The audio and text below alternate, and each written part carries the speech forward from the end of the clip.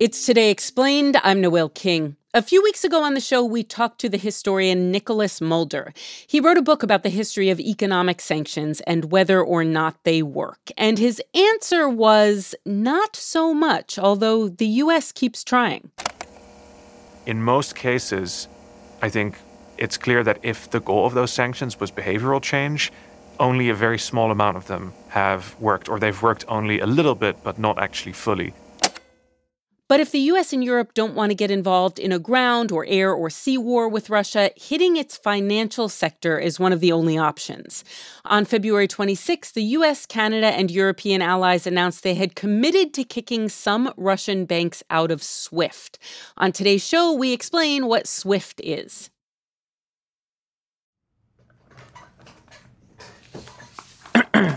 Okay. Mint. Okay. You wouldn't pay $15 for a cold brew, and you never spend $250 to see a movie. So why are you paying so much for your cell phone plan?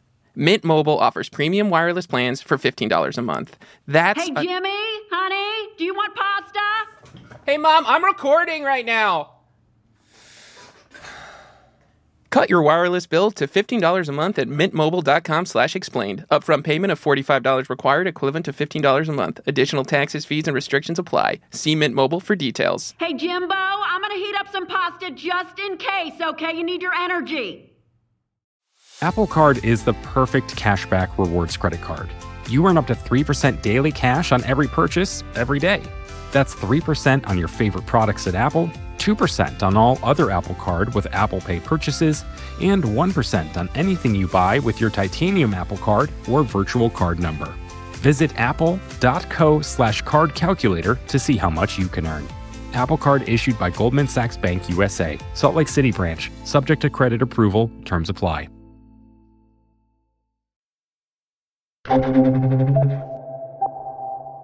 To explain what SWIFT is, we called Emily Peck, a markets reporter for Axios. It stands for the Society for Worldwide Interbank Financial Telecommunication, but it just goes by SWIFT. Who came up with that name?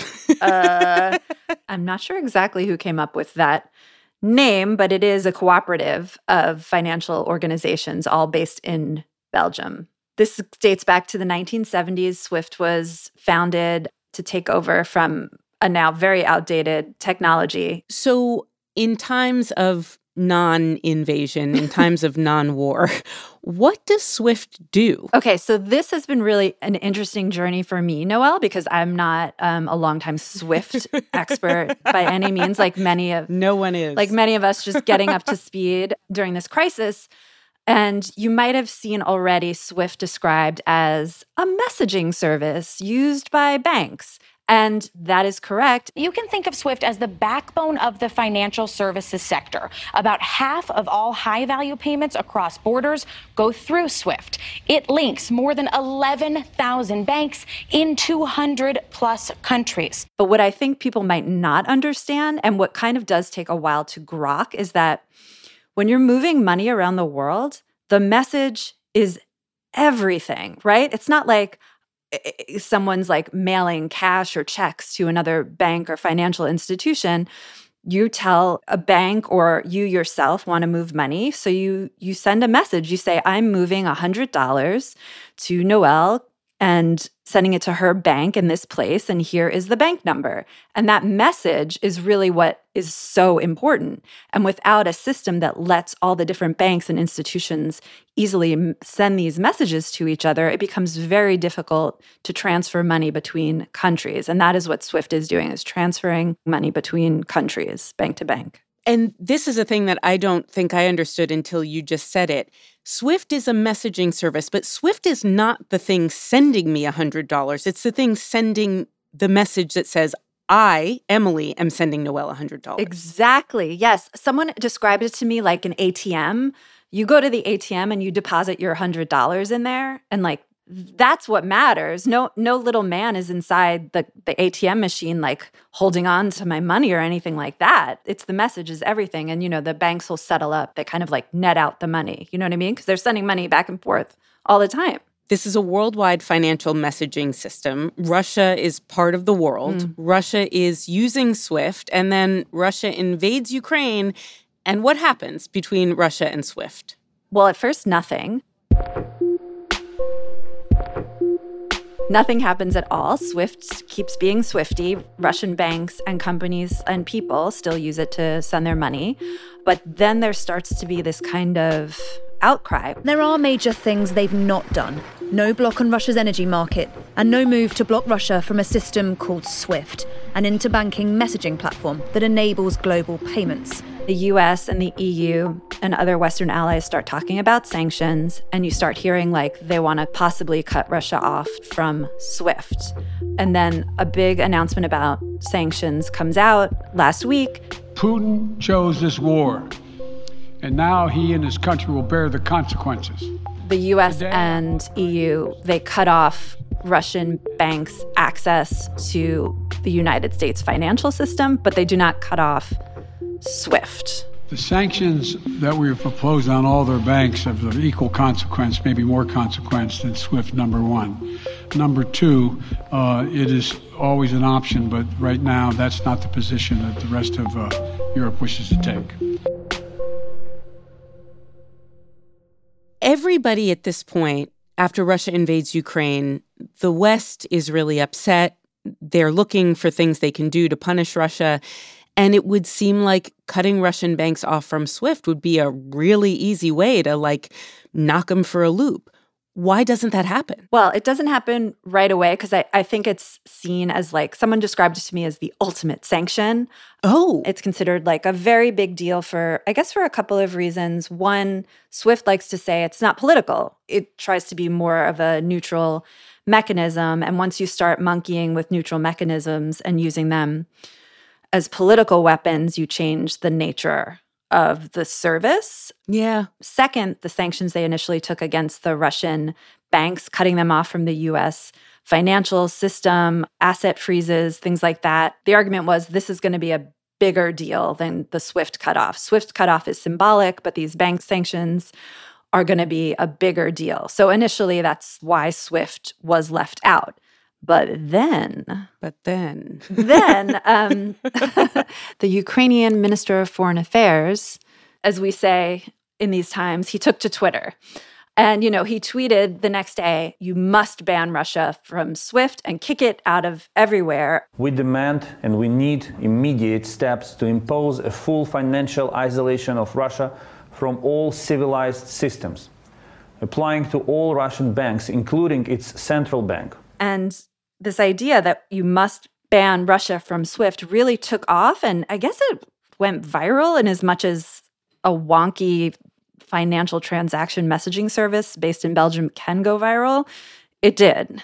And so then what happened was the US, the EU said, you know what? I will now propose to EU leaders the following measures. First, we commit to ensuring that a certain number of Russian banks are removed from SWIFT. We learned 7 Russian banks were going to be banned from SWIFT. That hasn't gone into effect yet. And they left out the biggest Russian bank, Sberbank. They also left out a bank that's partly owned by Russian gas giant Gazprom from the SWIFT ban.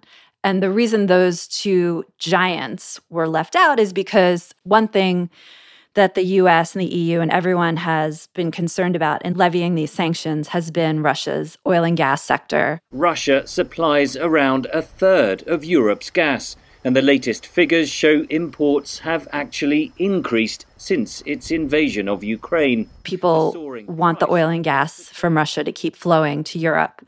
And there was concern that if these big players were cut out of SWIFT, it would be harder to sell the oil and gas. There's this notion of self-inflicted punishment, right? I mean, cutting Russian oil and gas from Europe would be pretty devastating for Europe. Prices are already shooting up higher for oil and gas, and nothing's really changed. Just the idea that these markets could be disrupted has sent prices soaring. If it actually happens and the oil and gas is shut off, that would be devastating for Germany, for Italy, for all these economies. And I think there is not an appetite for that. Once a bank is cut off from SWIFT, who notices it first? Is it some guy or gal in front of a terminal saying, oh, Where'd my money go? Where are my messages? Like, how is this realized IRL? The 7 banks have been notified. I think they have 10 days to sort of get ready. So it's not like some guy at a bank is going to all of a sudden not be able to access it. The people who might be surprised would be people living in Russia, because you could go on a service like Wise, where it lets you transfer money internationally. And so you could use a service, could be anyone, to send money to your relatives. And people in Russia want to get their money out of the country. So they might log on to an app or something to try and do that, and they won't be able to. So, like so many of these complicated how do we punish people questions, this is one of those things that may end up punishing ordinary Russian people rather than like Vladimir Putin and his cronies who all have wealth stashed in houses and yachts and bank accounts elsewhere. I think about this all the time. I think everyone's thinking about this.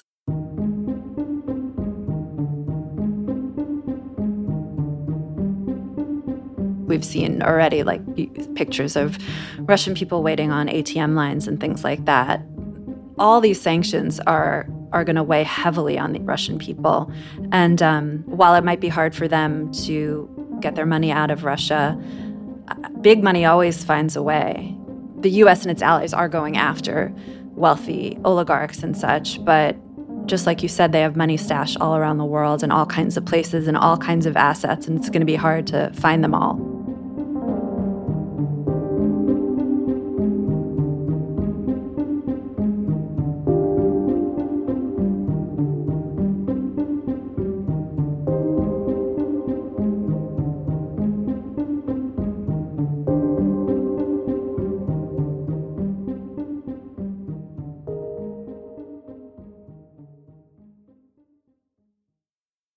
Support for this episode comes from Mint Mobile. There's a lot to love about your cell phone. It gets you safely from point A to point B. It can capture some of life's most important memories. Hey, it even does cat memes. But when it comes to your cell phone bill, those warm and fuzzy feelings are nowhere to be found. Enter Mint Mobile.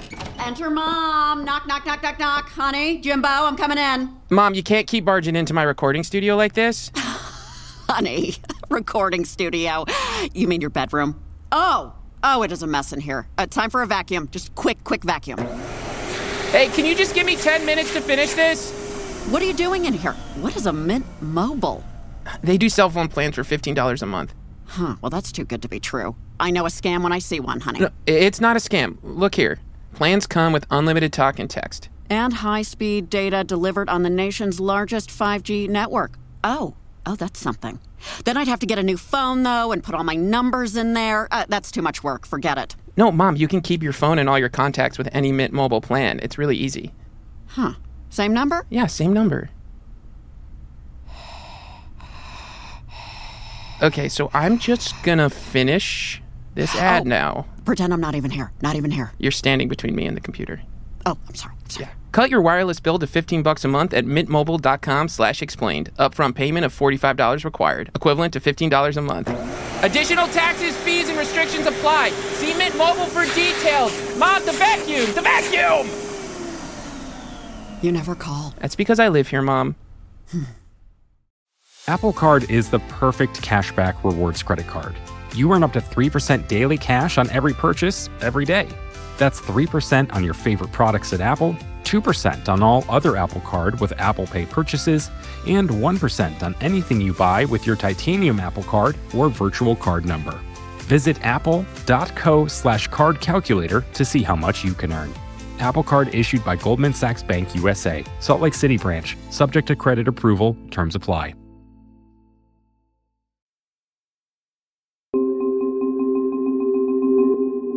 We're back with Emily Peck. She's a markets reporter with Axios, and she's part of a team there that's putting together a new podcast called How It Happened, Putin's Invasion. SWIFT, the cooperative of financial organizations that allows banks to send messages to each other, tries to stay out of geopolitics, which makes sense. It wants to be a system for the world, and it can only do that if the whole world participates. But when Russia invaded Ukraine, Canada, the U.S., and European allies instructed SWIFT to cut Russia off, and it did partially by tossing off 7 Russian banks. It was a noteworthy move, but it's not the first time in recent history that this has happened.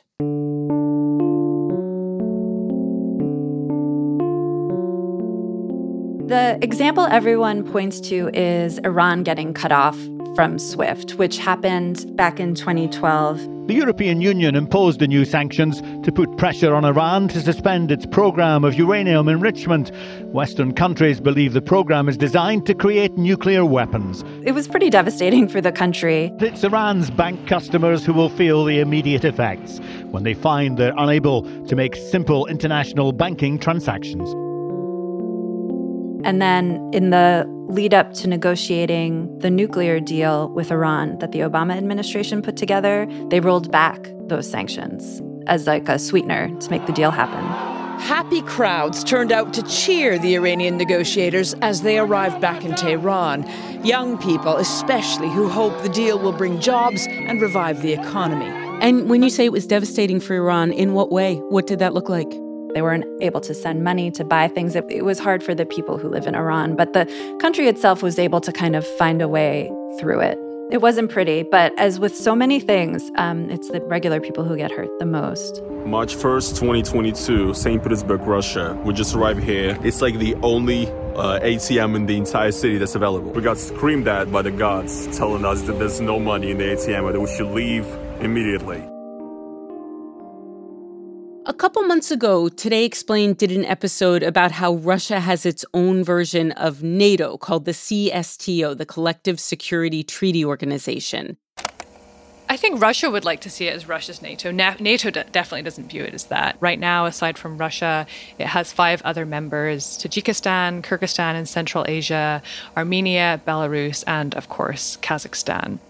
And this made me wonder, in all honesty, as I've been hearing about SWIFT, is there a Russian version of SWIFT? Yeah, Russia has developed its own financial messaging system, but it doesn't have very many financial institutions. SWIFT has more than 11,000. Russia has, according to Bloomberg's reporting, fewer than 400, and very few are international. So Russia has a version of SWIFT, but the point of a messaging system is to be in touch with as many institutions as possible. That's how you get money around the world. Mm-hmm. And if it's only in touch with 400 other financial institutions, it's a version of SWIFT, but it's kind of like a bootleg version of SWIFT. I've been thinking about it like a social network. It's only as good as the amount of people who show up to it every day.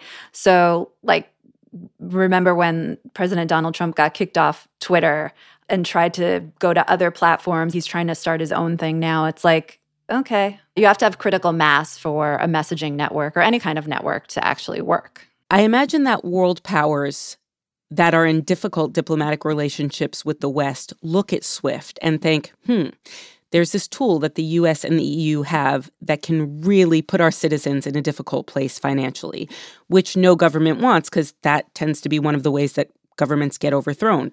So I'm wondering in particular about China, right? Obviously, vying with the United States for the position of leading world power. Does China have a version of SWIFT? Yes, China has a messaging service also. China's cross-border interbank payment system, otherwise known as CIPS, has been striving to become a highway for the Chinese yuan. But just like Russia, it's mostly connected to other Chinese financial institutions. It's not anywhere near where SWIFT is in terms of global connections. And the other problem is China's currency is just not used that much. The global currency is the dollar. Yeah. Most payments in the world are in dollars. China has a messaging service. It's not very international. But I mean, I think you are right to ask that question. And I think SWIFT doesn't want to be used politically because if people start to view it as a political tool, then it makes it less desirable. If some world powers see SWIFT as this system that might kick them out, surely at some point, China and Russia and other countries that are not allied with the United States and with the West are going to sit down together and say, we're going to do our own version of this and we're going to make it big and we're going to make it work. And the West can do its thing and we'll do our thing. And then we have chaos. Right. And definitely people are worried about that. But right now, I'm not, because of the power of the dollar compared to the power of the yuan, obviously the ruble, is not very powerful at this moment. It's just not comparable. I don't think anyone wants a currency issued by an autocracy to be the one that rules them all. I mean, China manages its economy very closely. We saw, I think it was last year, they decided that their big public companies were getting too big and they stopped IPOs from happening. I don't think anyone would want to rely on the yuan as like the global currency of choice. You have to transact in dollars. You have to transact in euros. SWIFT is how you do that. We now have 7 banks in Russia cut off, and we have people in Russia who are going to suffer because of it. And we have Russia surely looking for a solution. I know that people keep bringing up cryptocurrency and the possibility. People keep bringing up the specter of cryptocurrency and whether Russia might be able to use cryptocurrencies to get around these institutional banking systems that, in this case, have kicked them off partially. I don't think you need to worry about that very much because crypto needs on-ramps and, more importantly, crypto needs off-ramps. So you can put your money into crypto, you can buy the crypto, you can buy the Bitcoin, but you have to then convert it back into something, right? I can't take my Bitcoin to the store yet, mostly, and buy stuff. So when you off-ramp the Bitcoin, that's where you're going to touch financial institutions that are subject to all these sanctions, and you're hit a dead end. If Russia continues this aggressive posture, if it keeps on with the war in Ukraine, if Vladimir Putin won't back down, do you think there is a world in which the folks at SWIFT, people in the EU and the US, get together and say, we are going to kick those 2 big Russian banks off? They're done. Or is that just not going to happen because of the, as you said earlier, you're punishing them, but you're actually punishing yourself dilemma? I don't want to make any predictions right now because the swiftness, if you'll pardon my word choice. I will. The swiftness of the EU and the US to levy these sanctions, how quickly they did it and how severe they've been and how they keep adding on more to the pile, I wouldn't rule it out. Ever since the days of globalization, and I'm thinking about like the early 90s, we have heard many smart people say there are no more borders. There's just capital. And capital flows through countries and through systems, through the mechanism of messaging systems like SWIFT. Is the disconnection of Russian banks from SWIFT proof of anything about the way we talk about globalization and the free flow of money? Yes. I mean, since the 90s, there's really been huge efforts to bring Russia into the global financial system. Even when it was a bad actor, even after Crimea, I mean, there were sanctions, but Russia was still a part of the global financial system. Its wealthiest citizens have assets, like we said, all over the world. The reason we're able to do sanctions right now to cut Russia out of SWIFT, et cetera, is because it was part of that big river of capital flowing through the world. It was a player, so that gives us leverage to punish them, essentially. By coming into the fold of capitalism, Russia opened itself up to this. It opened itself up to the potential that it would be punished in this way. Yeah, exactly. And actually, since sanctions were levied back in 2014 after Russia invaded Crimea, it's been trying to kind of reduce its exposure to these kind of sanctions. It's tried to build up currency reserves in currencies that are not the dollar. It has a big pile of gold. So it's tried to make itself less vulnerable to being a part of the global financial system. But even for all that, it was still quite vulnerable to the global financial system.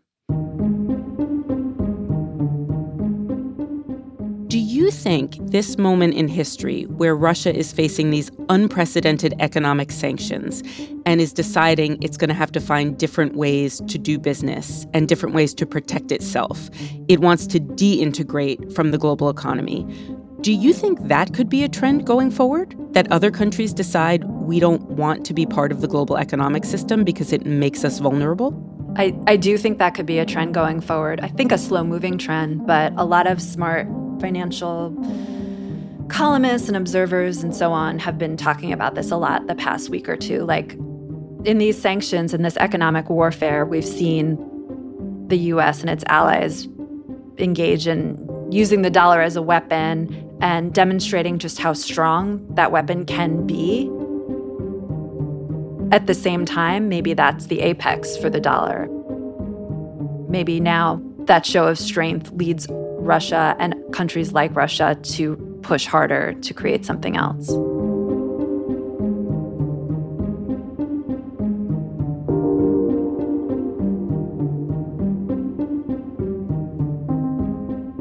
Today's show was produced by Miles Bryan, edited by Matt Collette, engineered by Efim Shapiro, and fact-checked by Laura Bullard.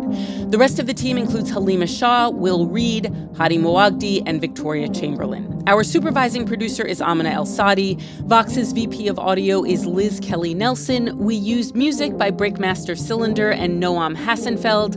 I'm Noel King. Today Explained is part of the Vox Media Podcast Network.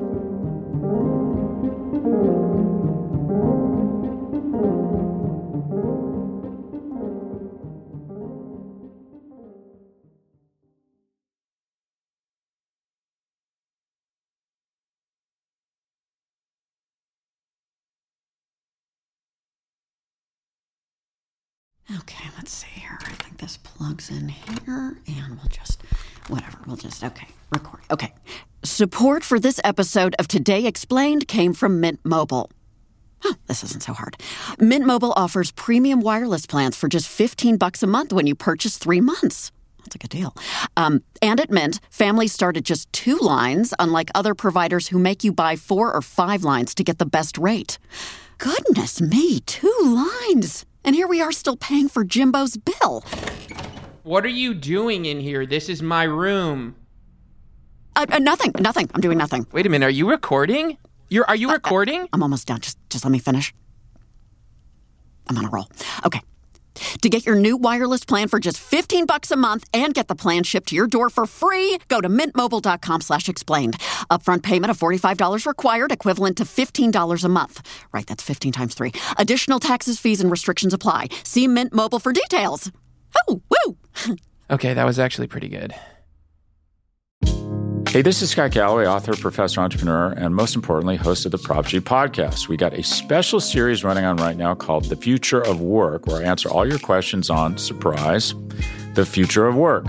Questions including, what are we missing when we work remotely? Or how do we handle work-life balance when a major opportunity comes knocking? From the provocative to the technical, we're offering insights you won't want to miss. So tune in to The Future of Work, a Prop G Pod special sponsored by Canva. You can find it on the Prop G Pod wherever you get your podcasts.